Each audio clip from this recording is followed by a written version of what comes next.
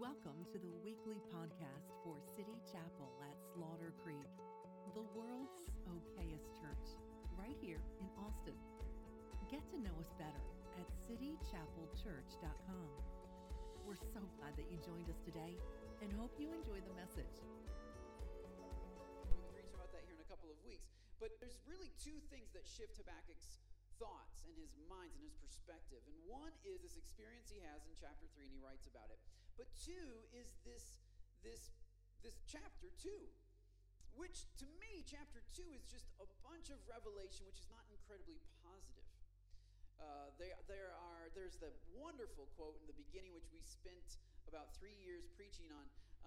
Habakkuk chapter 2, verse 4, it says, "The just shall live by faith," right? And that's a powerful bomb that God drops on Habakkuk, and I imagine that starts to open up his mind. But then God spends a number of verses, and we're here getting toward the end of these, where he gives him 5 woes. 5 woes. Woe is what it sounds like. It's bad. It's woe to him who, woe to him who, woe to him. And there's a progression to these woes. There's a movement to them. He starts off very personal. The first woe, which we spoke on a few weeks ago, is woe to him who builds his house through injustice. So your house is usually metaphorical of your life. And so it's very personal. Woe to him who builds his own life through injustice and violence. So God is saying, Habakkuk, I know that you see a lot of injustice happening around you. I know that you see a lot of people who seem to be prospering. They're building very nice homes. They're building very nice lives. Their kids are going to the best colleges. They seem to be doing well. But actually, God says, woe to him who does all of that, who builds their life through injustice. In other words, on principles that are not biblical principles, but principles of the world. So God says, actually, it's not going to work out well for them.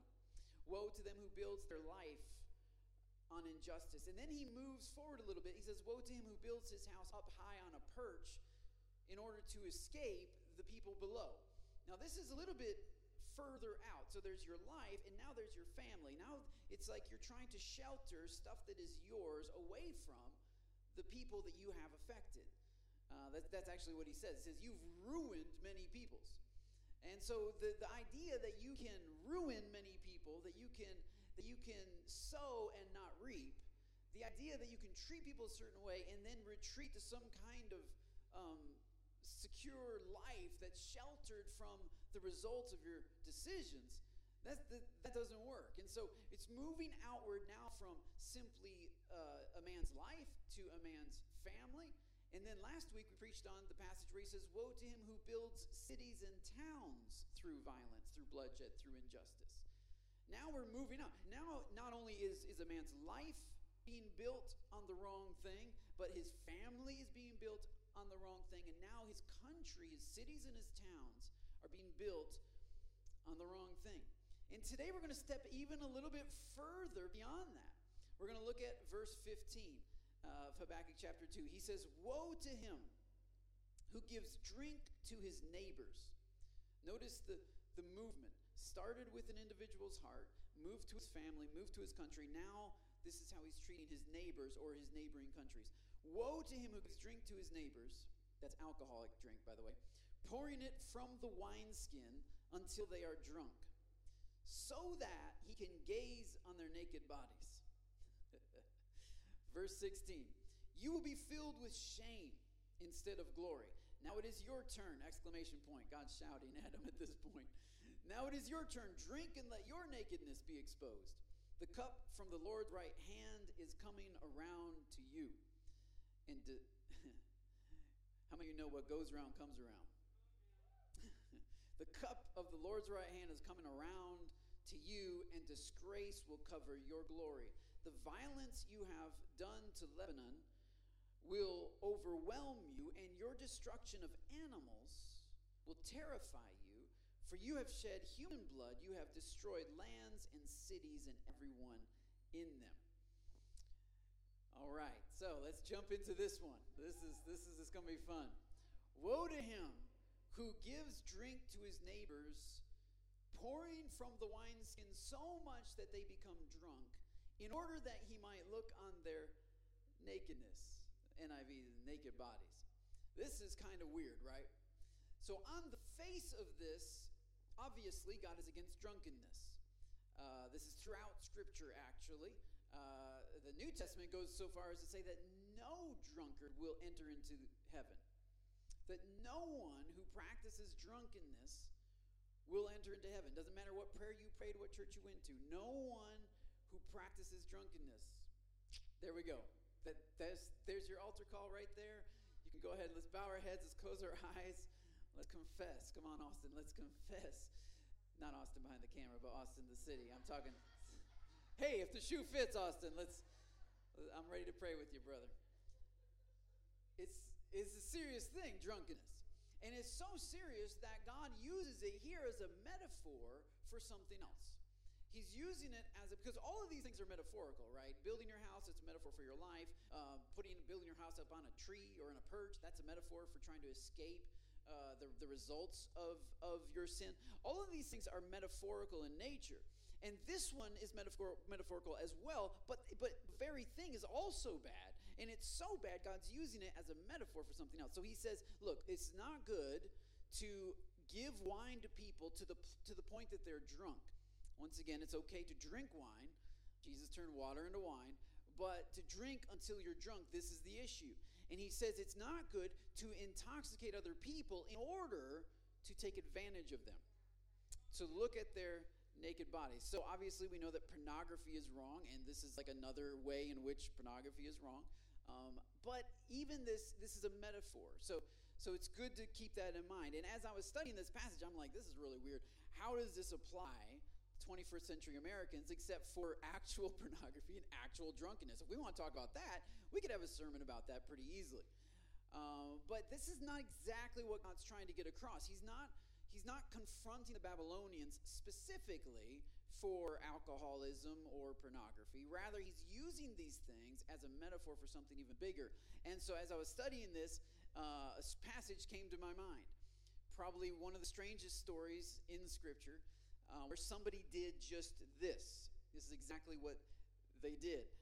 You've heard of Noah with the animals, and all the cute little animals got on the ark. And they were on the ark for 40 days and 40 nights. It rained, it poured. What you don't know is that they actually stayed on the ark for another, they were on for a total of 9 months. They're floating around with animals, with Noah and his family. His 3 sons, Ham, Shem, and Japheth, and their wives, and whatever children they might have had. They were all on this boat. Now, we got to go to was it in Arkansas that we went and saw? Or no, it was in Kentucky. The other Arkansas. We went, the one up higher. We went and saw the where they rebuilt the ark, and it's just massive. It's absolutely huge. It's awesome to see. But to think of living in there for 9 months with a whole bunch of animals and the smell and the lack of oxygen and trying to feed those things every day. I mean, it was pretty incredible the way that they put it all together and let you see how it could actually work. Well, Noah and his family have been in the ark for 9 months. And then in Genesis chapter 9, they land on Mount Ararat. They're on top of a mountain. The waters receded. God opens the door. They come out. God displays a rainbow for the first time in all of history. And God makes a covenant with Noah, with his children, and with the land, with all living creatures. He makes a covenant. He'll never flood the earth again. It's a beautiful chapter. Well, right in the middle of this beautiful chapter is this weird story that just kind of creeps up on you.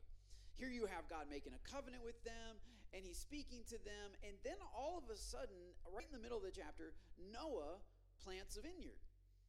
And then Noah gets drunk.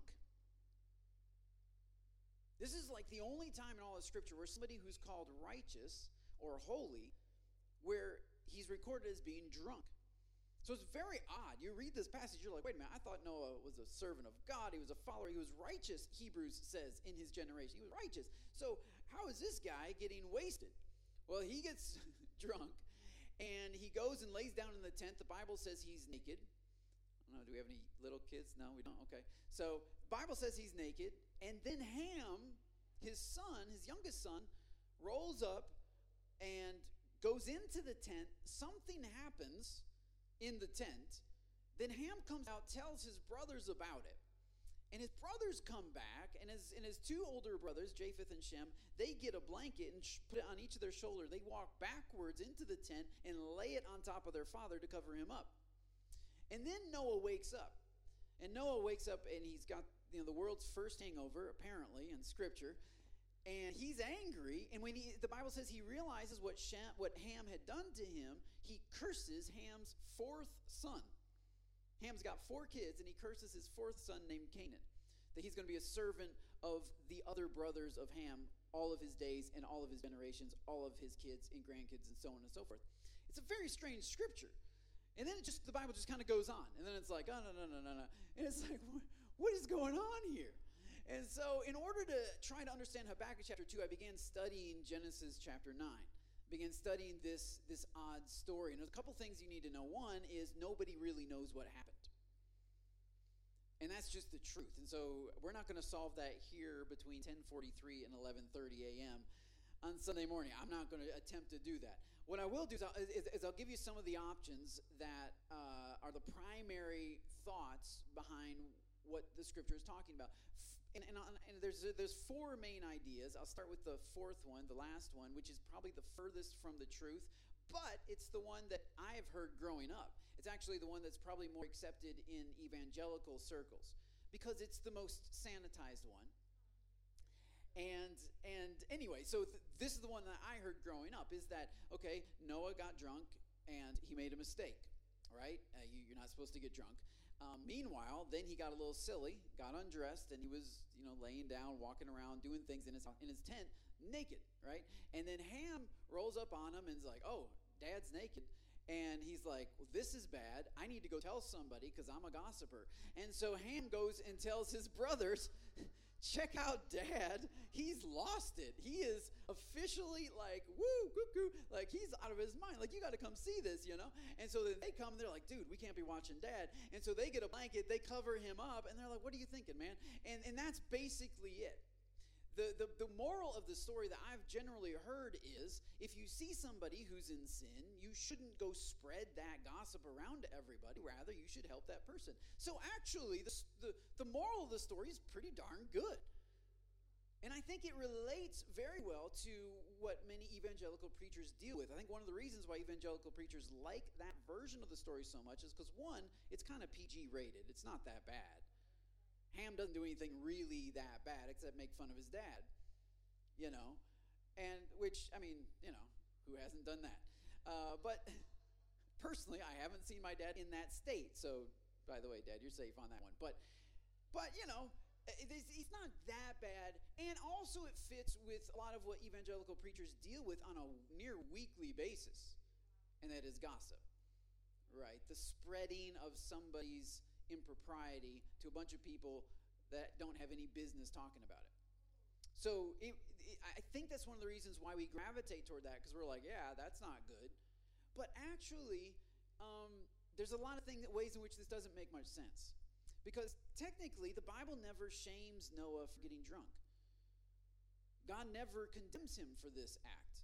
So to say that this is a wrong thing that he did is actually sort of inserting your own viewpoint into Scripture.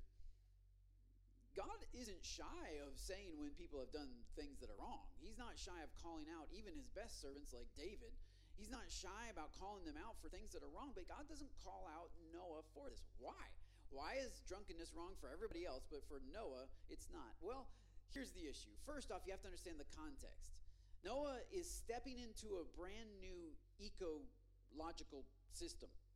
Like, prior to the flood, the Bible says it never rained, that there was some kind of vault. I think Scripture says there was a vault over the earth, something like, I'm not smart enough, I'm not educated enough to know exactly what was going on. All I know is that it didn't rain. Instead, water came up from the ground and watered the earth, which means that when God, just before the flood, God said, I'm going to limit the number of man's days. In other words, people are going to start living shorter lives.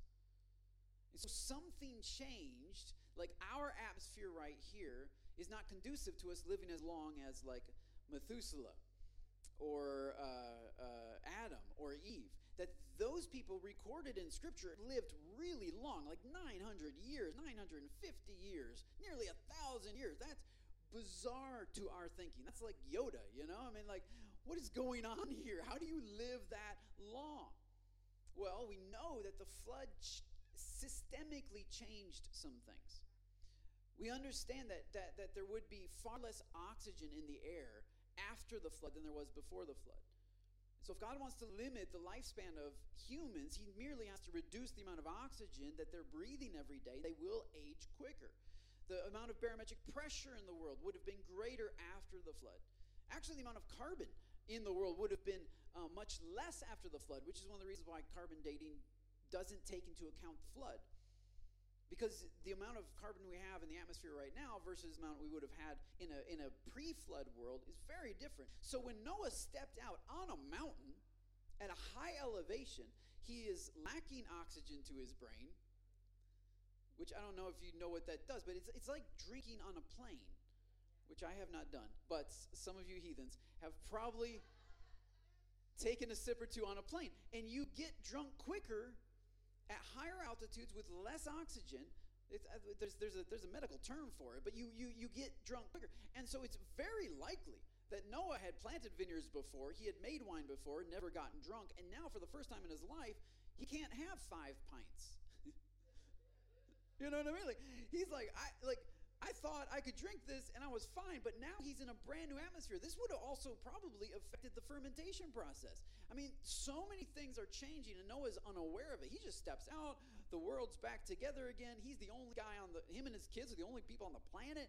And so he plants a vineyard. Now, why did he plant a vineyard?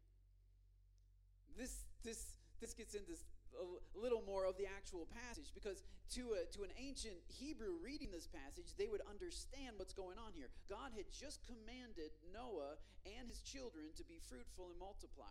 The same command he gave to Adam. Are we clear? Does everybody know how to be fruitful and multiply? You know how that works, right? How babies come into the world. Yeah, so that's what he told them. Go make babies. And the first thing Noah did is he went planted a vineyard. Why? Because Throughout Scripture, actually, a vineyard and wine is connected with babies making. That's bad English. For instance, when King David, who I told you it's going to be a memorable sermon.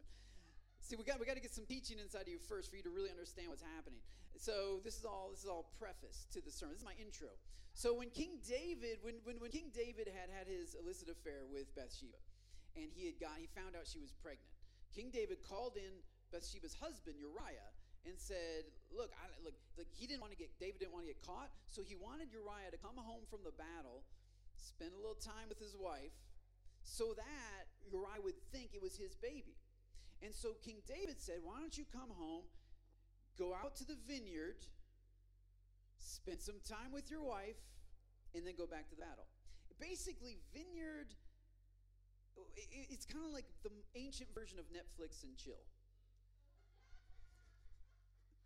You didn't think you'd hear that in a sermon, did you? But it is, because you can actually watch Netflix and you can literally just chill.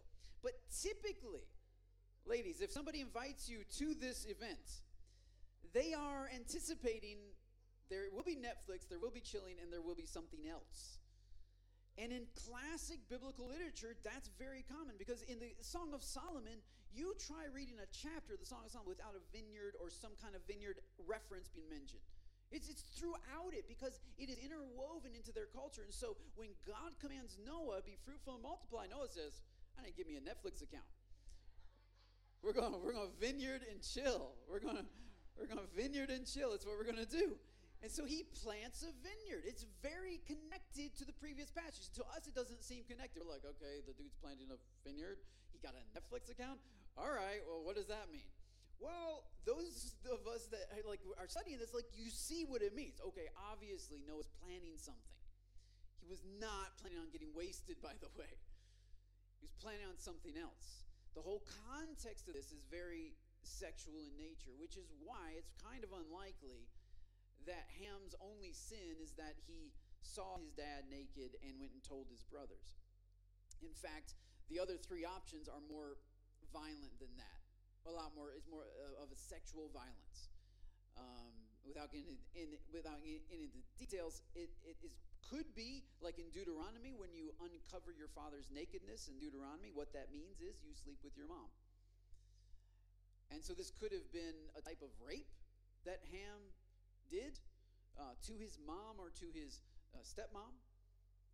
It also, most Jewish scholars actually believe that Ham committed sexual violence against his dad.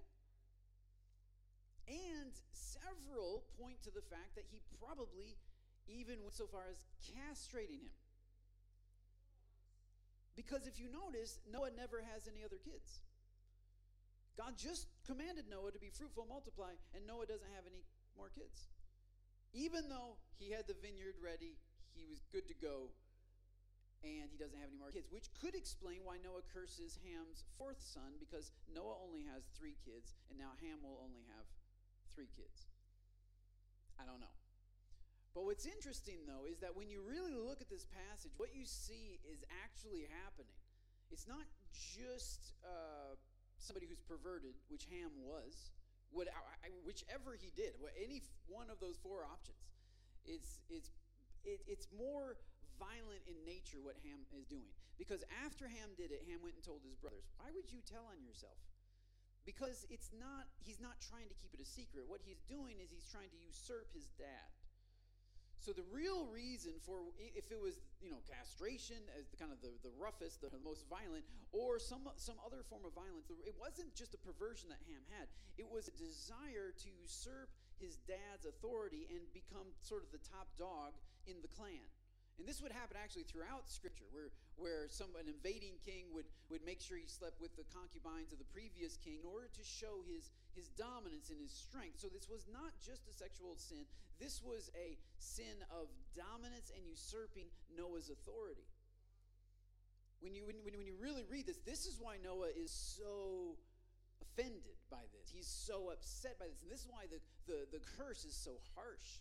And the curse is, get this, the curse is Canaan will forever be a servant. So Ham was trying to usurp authority, be in charge, dominate, force himself on his family. And Noah says, because of that, your 4th son will forever be a slave.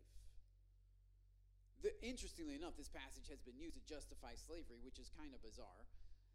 Because obviously it was never God's plan for people to be owned by other people. This particular slavery is a direct result of brutal sin. And sin does produce evil, horrible results. Slavery is one of those evil, horrible results that come out of sin. And so it was never meant to justify, even though slave owners in the South used this passage to justify the slaves that they owned. And somehow found a way to say that Canaan was black and that other people were black. Just bizarre things that aren't in Scripture. But that's not what it's about. God is not, he's not okaying slavery. He's not saying that's good. He's saying what Ham has done is so bad that the result of trying to be in charge of everyone is that you will become a slave to everyone. What goes around comes around. The cup is coming around to you. And now, centuries later, God uses that story as a parable, if you will, as a metaphor for what the Babylonians are doing. It is probably true that they were, living in drunkenness and living in sexual immorality, but that's not the point. The point is that they were intoxicating their neighbors and neighboring nations with wealth and with ideas and with positions in order to enslave them, in order to take advantage of them. And they used their leadership not to help people, not to serve people, but to crush people. And God said this is exactly what Ham did. Like this is human nature 101, right? There's only 4 males in the entire world. You got Noah, Shem, Ham, and Japheth. They could literally each take a continent. And there's the youngest guy says, well, I'm not the top dog. I'm not number 1. And so I'm telling you, if you think greed will ever be content, if you think it'll ever say this is enough, if you think it'll ever be like, okay, I have enough now, or I am respected enough, or I am happy enough, or I am pleasured enough, or I am... If you think greed will ever be content, just look at Ham. Here's a guy who's got literally, he could have 25% of the world's population. He could just go to a continent and rule that continent. They just divvy everybody up. You still got a continent left over, right? Australasia. Let's just hang out there. And it'll be fun, vacation. And nobody wants Antarctica. So, you could just kind of just divvy it all up. Because he's just, and no, his greed says, no, I need to be number one. There's still 3 guys ahead of me. And God says, look, this is the heart that I am so angry with. This is the heart that I'm going to judge. This is the heart that I am the cup of my right arm, it says. It actually means the cup of my wrath is coming around to you. It's being filled up. And it's coming around to you, because the just shall live by faith, not by power plays. This is a perfect election year sermon. I think this is. I just feel that the Lord just because in a lot of churches you may not hear this. You may hear who you should vote for or who you should not vote for. You're not going to hear that at City Chapel. I don't care how many emails I get. You're not going to hear that at City Chapel, because that's not. The just shall live by faith, not by power plays, not by political weight and might, not by strength. The just shall live by faith, not by forcing your beliefs on somebody else or forcing your way of life on somebody else. The just shall live by faith, not by their votes.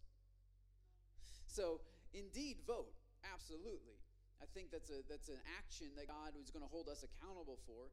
Pray about it, seek God about who you should vote for, and then go for it. But then, after you vote, then go worship God. After you vote, then go raise your kids to be followers of God. After you vote, then go give 10% of your tithe to God, 10% of your money to God. After you vote, then go submit yourself under the mighty hand of God, because no matter who wins the election, the just shall live by faith.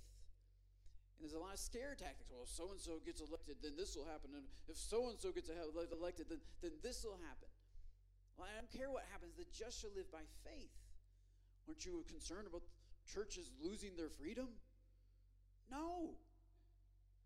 2020, we've seen our freedom to meet, our freedom to meet without face masks, our freedom to gather, to hug, to embrace people. We've seen several of our freedoms put on hold.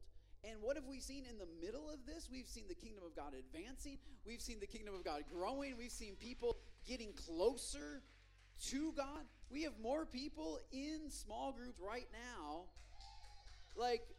Just numerically, more people are attending small groups right now than attended City Chapel in the first year that we were a church. So we opened our doors. We're in a theater. We're killing ourselves to try to get something going, and yet I'm telling you, there are more opportunities. Don't you realize we've had our freedom as a church for centuries, and as a church we've been going like this. Before the pandemic, 2,400 churches a month closed their doors. Before the pandemic, when we started City Chapel, Roe and I read this statistic, and it was not encouraging. 90% of all pastors, that's senior pastors, associate pastors, youth pastors, you name it, 90% of all pastors who are currently employed by a church, salaried by a church, will not retire as a pastor. Meaning they will quit and do something else. They'll go sell insurance. They'll go be middle school teachers. They'll go do something else other than what they said they were called to do.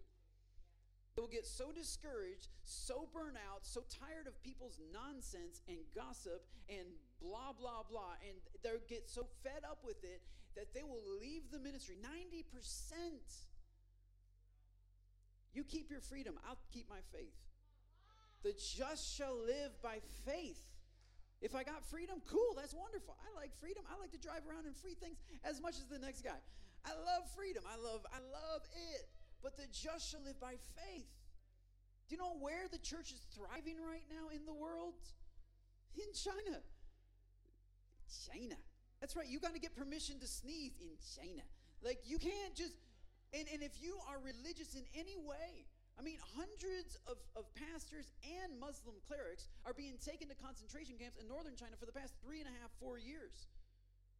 And trying to convert them to this state nonsense, this agnostic nonsense. I'm telling you, and the church is growing. People are getting saved. They're meeting in the back of little buildings and sharing bits of scriptures. The largest church in America is not Joel Osteen's church. It's really not. That's not a knock on Joel. I mean, go Joel. But these guys in China, like it's one church, I forget how many millions of members it has. Like millions. This is mind-blowing. But they don't have freedom. Well, you don't need freedom. You need faith. The just shall live by faith. And I'm afraid Americans have got so in love with their freedom, so in love with their Constitution. It wasn't written by God.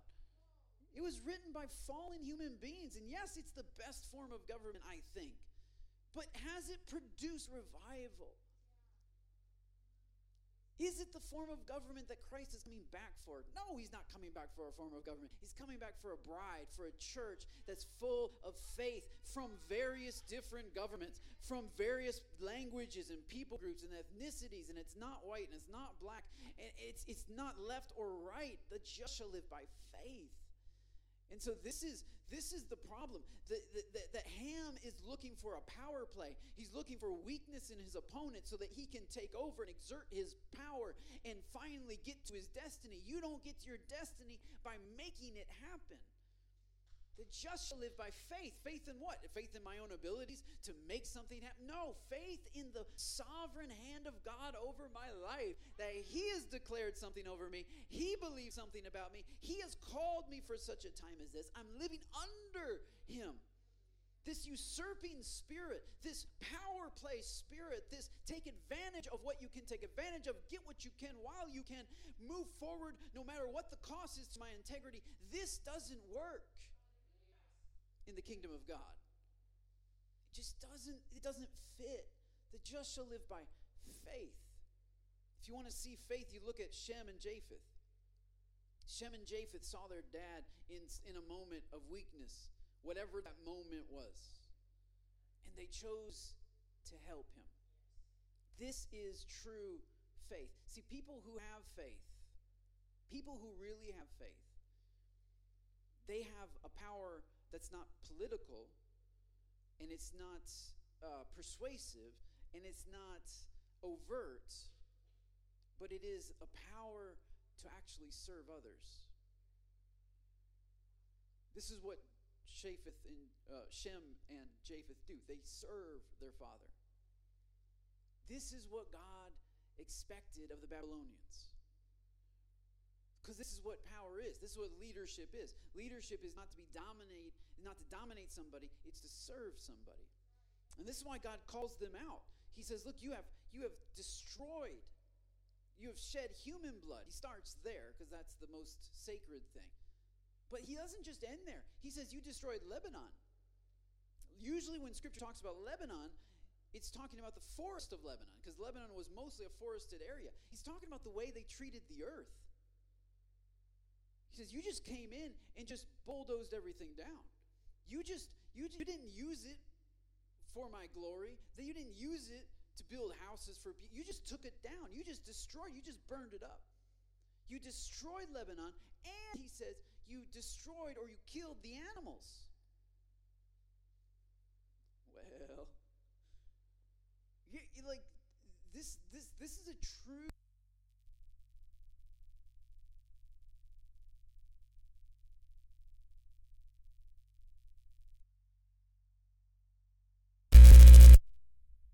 our White House, the one White House we lived in.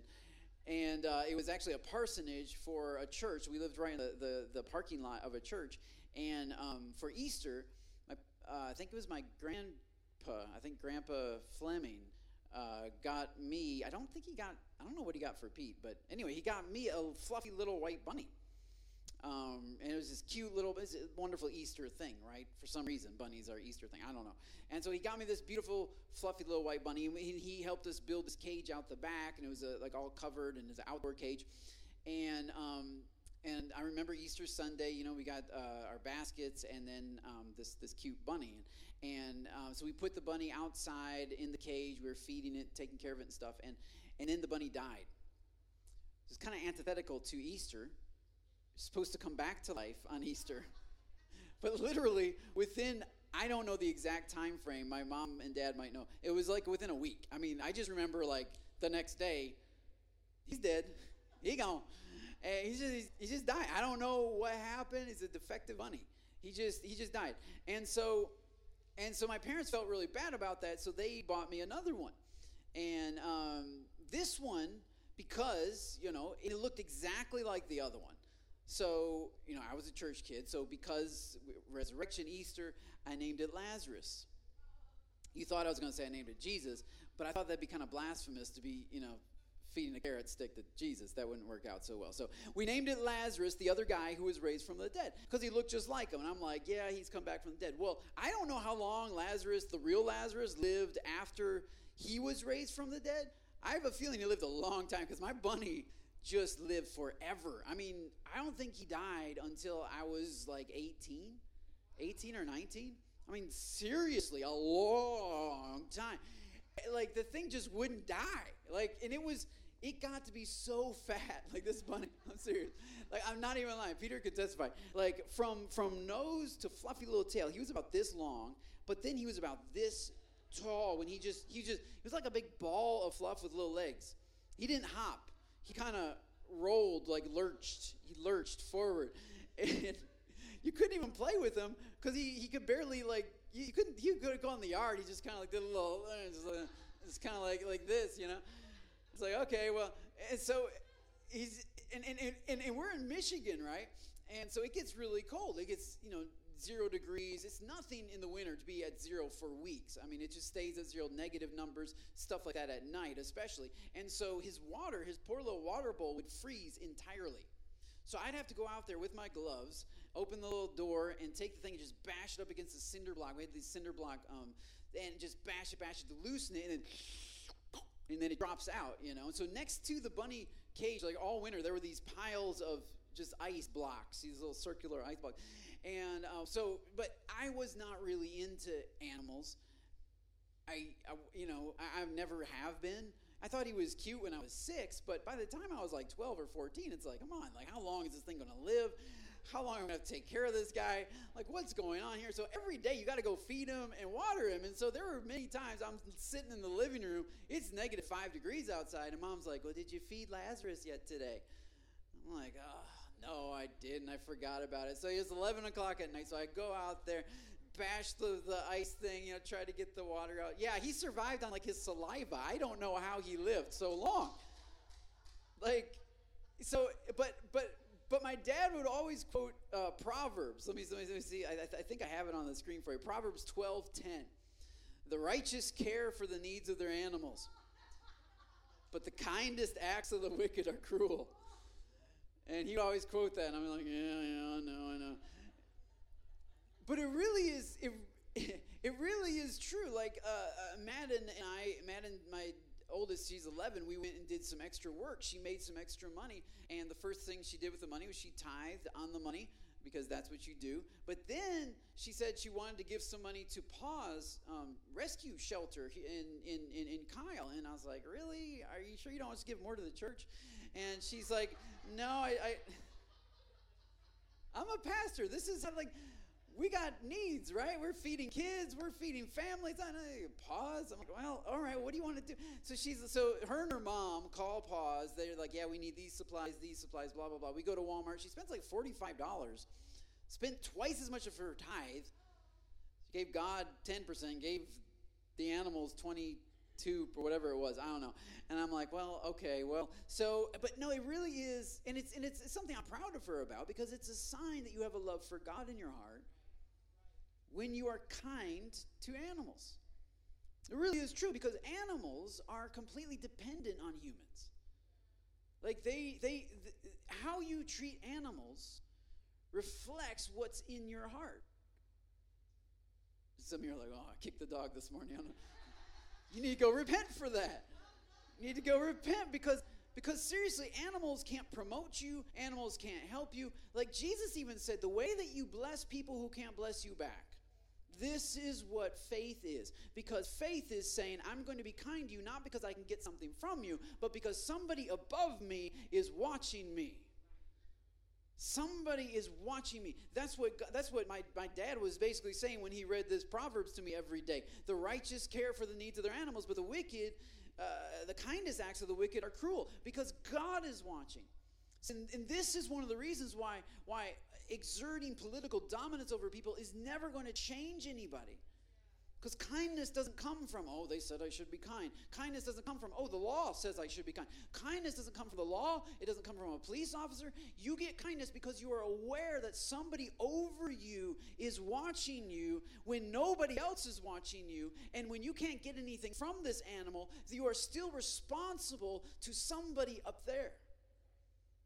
This is why this is another reason why I don't take the evangelical version of Ham's sin, because I've too often heard it used in defense actually of some pretty weird stuff. Like there've been actual stories I've heard where people are in churches and they see like a leader, like Noah was the leader of his family, they see a leader caught in some kind of sin, some kind of impropriety, some kind of something, and then the leadership comes and talks to them and says, hey, you need to cover this guy's sin.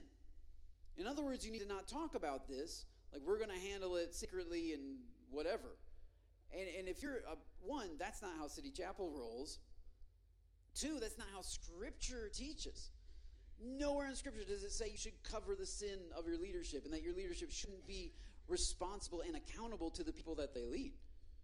In fact, in Titus, it says the exact opposite. It says a leader should be blameless, not immune. Like, immunity and blamelessness are two very different things. So it's not that you can't bring a charge against me, it's that you won't because you don't have any charges to bring against me. Like, that's the goal, that's the purpose of a leader. And so, man, if you're a part of a church like that, you need to get out of that church today. And come to City Chapel. Or there are other good churches in this area. But seriously, if you leave City Chapel and you go to another church and you see something that's a little fishy and they tell you, hey, you just need to sort of just keep this quiet. You don't want to gossip about this. You don't want to. Well, gossiping is one thing, but dealing with it is another. You must deal with sin. You don't cover it up. You don't pretend like it's not there because it's embarrassing to that leader or he'd have to step down or whatever. Like, that's not how this works. And so, because even that's another power play. It's another attempt to hold on to power because I have a position. Anybody who tells you, I have a position, they can't talk to me like that, just walk away. This is not, the just shall live by faith, not by a position. The just shall live by faith, not because Pastor knighted me. The just shall live by faith, not because you have a diploma or a degree. The just shall live by faith, not because you have some kind of initial in front of your name, prophet so-and-so. That's not important. The just shall live by faith, not by titles. The just shall live by faith. So this is why, humanity in the world will say, well, I will exert my power, I will exert my force, I will get done what I want to get done. I will make everybody believe what I believe. I'll cancel everybody who doesn't. And I'll deal with it forcefully, and I'll step up, and this is the way that it's going to be. But that doesn't change hearts. Because you can actually make everybody fall in line if you want, through threats and through intimidation. But God is watching. But God is watching. And this is what God says. God says, look, the cup of my wrath is coming around to you. Why? Because God has been watching. He's not just watching right now. God was in the tent with Ham. Which is why faith empowers me to be kind. Faith empowers me to live right when I think nobody's watching, because God is watching. Not only that, faith is helpful for guys like Ham. It's also helpful for guys like Noah. Because Noah doesn't need to get revenge because God was watching. You can forgive people because God is watching. You can release people from ever having to pay you back because God is watching. You can live with confidence because God is watching. In fact, the Babylonians would actually get a demonstration of this in Daniel chapter 5. I have this passage for you. Daniel chapter 5, you have the last king of Babylon, who is the son of Nebuchadnezzar, the king which is currently with Habakkuk, the one who's roaming throughout the world. And his son becomes the last king of Babylon. And on the night that he's killed, God shows up. Why? Because God's been watching. And this disembodied hand, this giant hand, comes from heaven as he's partying, as he's drinking, as he's drunk, as he's making all of his servants and all of his lords drunk. I think there was over 1,000 people there in this big party. And he's celebrating these other gods we're going to get into next week, this idolatry. And this hand comes down and writes on the wall. And this is what it writes. It writes, Mene, Mene, Tekel, Peres. And he doesn't understand this. Probably because of the way it was written. Most scholars believe the way it would have been written would have been hard to understand because this is still Aramaic. Plus, it doesn't really explain what it's saying. And so he calls in Daniel. Daniel gives the interpretation. This is what he says. Daniel says, Mene means God has numbered the days of your reign and brought it to an end. Mene means to number, to count. Tekel says you have been weighed on the scales and found wanting. Tekel means to weigh. So there's two different nouns here that Daniel interprets as verbs, actually. And they're both terms of measurement. To count, 1, 2, 3, 4, 5, 6, and to weigh. How heavy is this? And he says, this is what God has been doing with you. Just because God is silent over a country, just because he's silent over sin, just because he doesn't jump in and shut it down, doesn't mean he's not counting.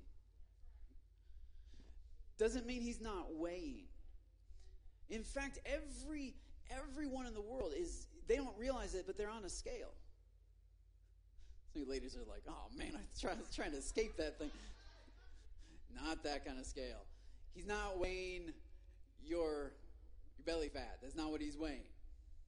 What is he weighing? He's weighing your faith. He's weighing your actions. He's weighing your heart. He's not looking on the outside. He doesn't care what your body looks like. He's looking at the heart. And he's been weighing this king. This king thought he was living, making his own decisions, and he was. He was on the stage of his own kingdom, but the very stage he was on was actually a scale. And God was weighing him. And he was found wanting. He came up short. He didn't have anything of substance in his life. All the gold that he accumulated didn't weigh anything on this scale. Silver doesn't weigh anything. Cars don't weigh anything. Houses don't weigh anything. Happiness doesn't weigh anything. Your sense of peace doesn't weigh anything on this scale. The only thing that is weighty on the scale is how much faith you have in God. And he had zero faith.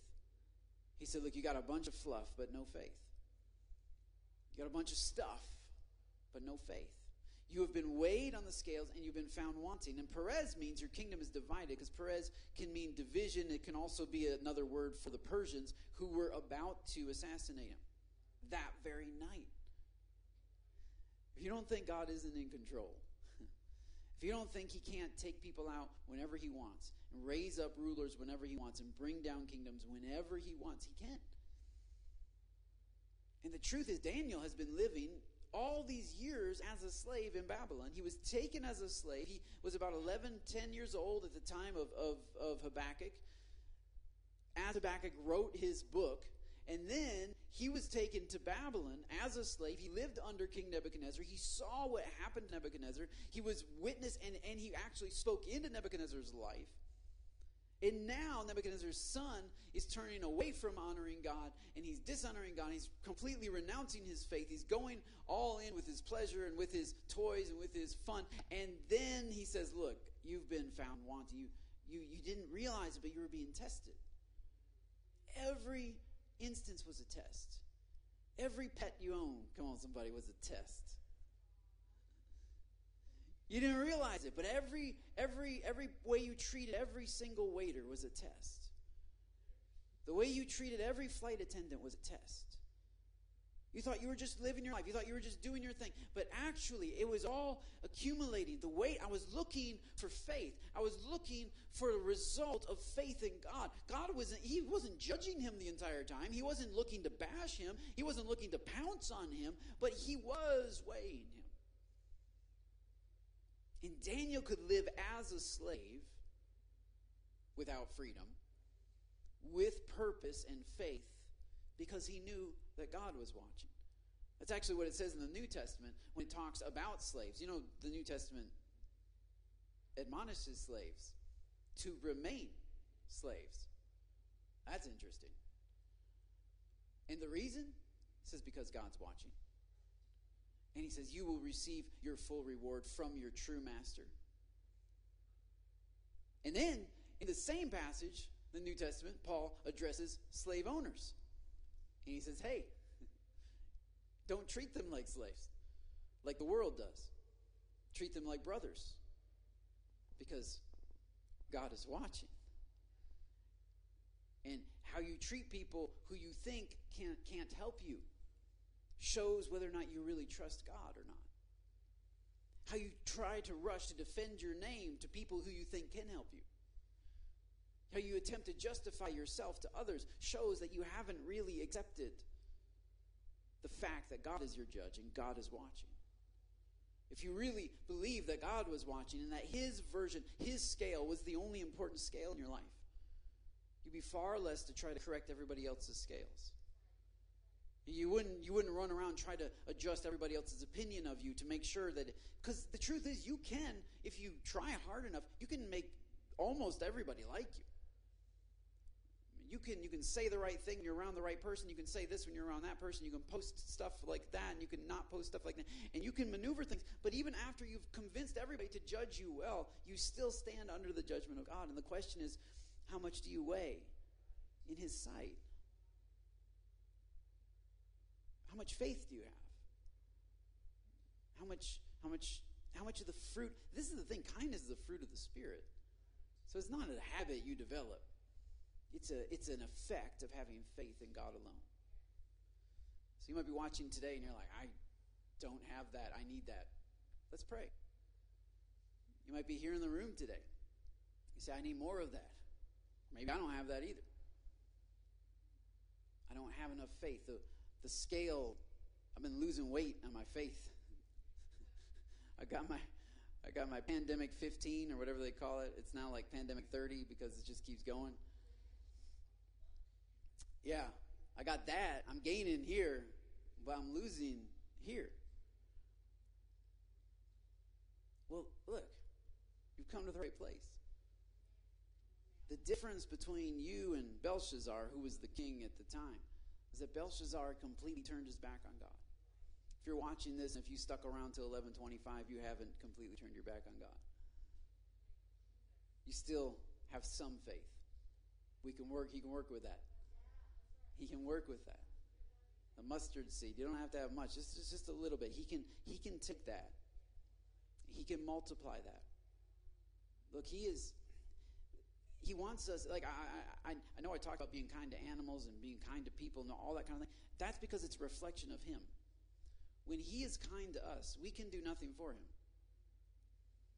We are creatures.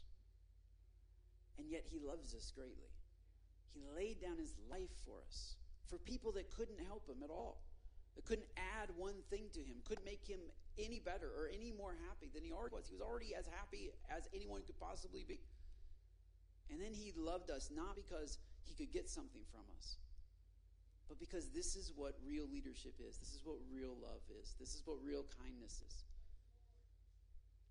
So let's go ahead and go to the Lord in prayer. If you're watching, you can close your eyes, bow your head, however you like to pray. But I do think it requires a response. I think this kind of message requires a response on our part to receive that love. If you've never received it, to say, okay, I'll receive that. I'm not going to try to become worthy. I'm going to admit that I'll never be worthy of his love, and I'll just receive his love.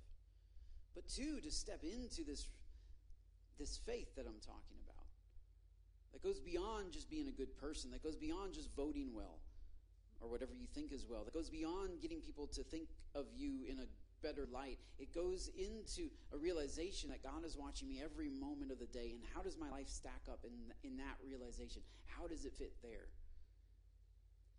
Because when you have peace with God, then you have peace across the board. But when you don't have peace with God, when you don't have peace in the secret place, then everything else is just you're faking. You're trying to make yourself believe that you have peace.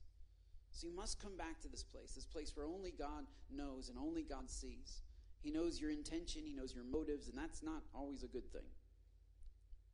I mean, it doesn't feel good. But he sees it. What does he see? What's on his scale? I think that's what Jesus said. Will the Son of Man find faith when he returns? Will there be faith on the scale?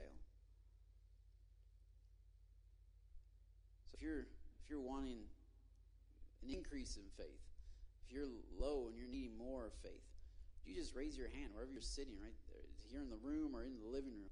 Just raise your hand and say, that's me. I'm in need of an increase of faith. I'm in need of the grace of God. This is what the man said. He said, I believe, Lord, help my unbelief. So I got some faith, but there's this blockage in my mind and in my heart. There's something that I'm short on this faith. I don't think my scale is where it should be, where it was. Father, we come before you right now.